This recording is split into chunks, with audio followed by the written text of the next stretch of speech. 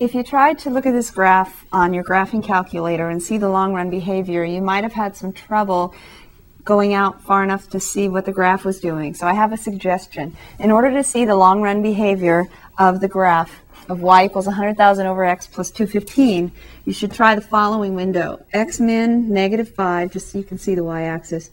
X max 100,000, x scale 1, whatever you want to use for your x scale. X min 100, x max 300, and then the y scale 100. It doesn't really matter the scale.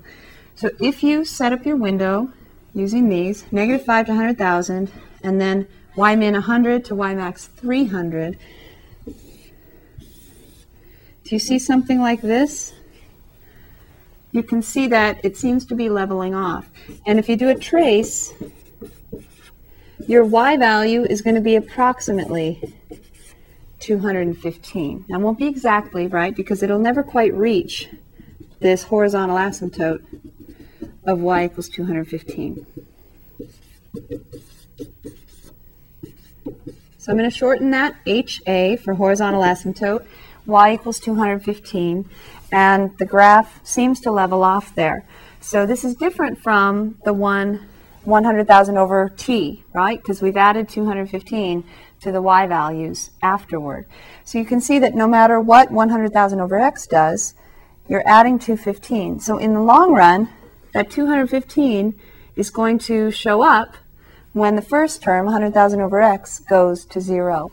So I could represent this graph's behavior with the following limit. Can you guess what it would be? The limit as x goes to what?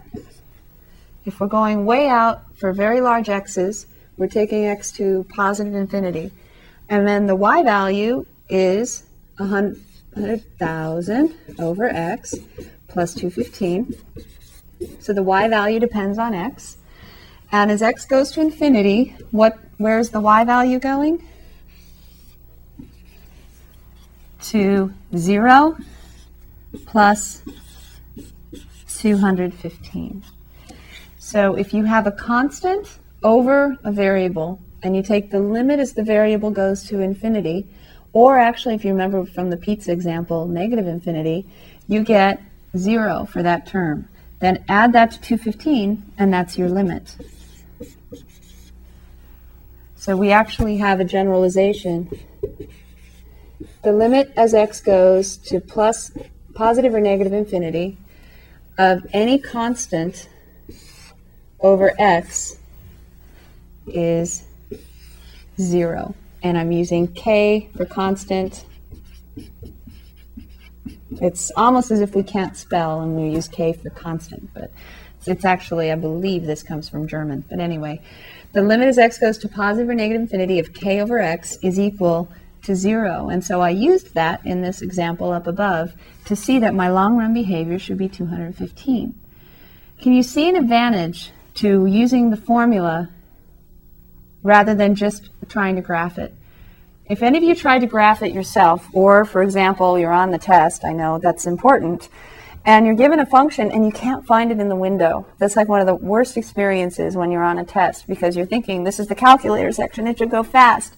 And it's not, because you can't find the window. If you understand things about the function, it'll help you to get the right window. Now, if you know that this thing is going to go to 0 in the long run, this 100,000 over x, then you know your y values should level off at 215. So you set your y window to be between 100 and 300 because 215 will show up better in there. And if you know that this 215 is going to show up for very large values of x, then you need to just keep taking your x max larger and larger until you see this thing leveling off. Now it's going to be cutting off the rest of the graph. The graph really goes up to positive infinity as x approaches 0 from the right. Can you see that? As x approaches 0 from the right, 100,000 over x goes to non-zero over 0. So there's our vertical asymptote when x is 0. So as x approaches 0 from the right, this is going to go to either positive or negative infinity. Since x is positive, you have positive over positive, so it goes to positive infinity. And infinity plus 215 more is still just infinity in our concept of what infinity is. So infinity plus 215 is still infinity. So we can see that what we just learned still holds true for this function as well. So that gives us a lot of information. It goes up as x approaches 0 from the right, and it levels off to y equals 215 as our x values get larger and larger and larger as our x values approach infinity. This limit is called a limit at infinity. A limit at infinity, because x is going at or going to infinity. For some reason they don't say limit to infinity. It's limit at infinity. As x approaches infinity of the function, what's the limit? Now, it won't always exist. I actually drew a graph of a function that doesn't have the limit at infinity existing to being any one value.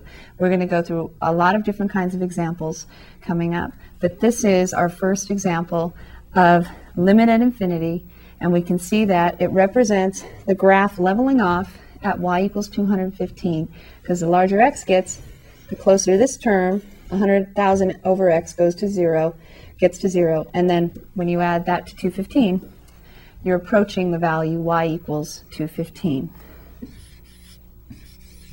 And so, notice our limit at infinity tells us our horizontal asymptote. In section 1.7, you learned how to find horizontal asymptotes, but you didn't know their connection to limits. So now all we're doing is taking a horizontal asymptote, and we're also looking at how it's related to a limit, and we call the limit at infinity.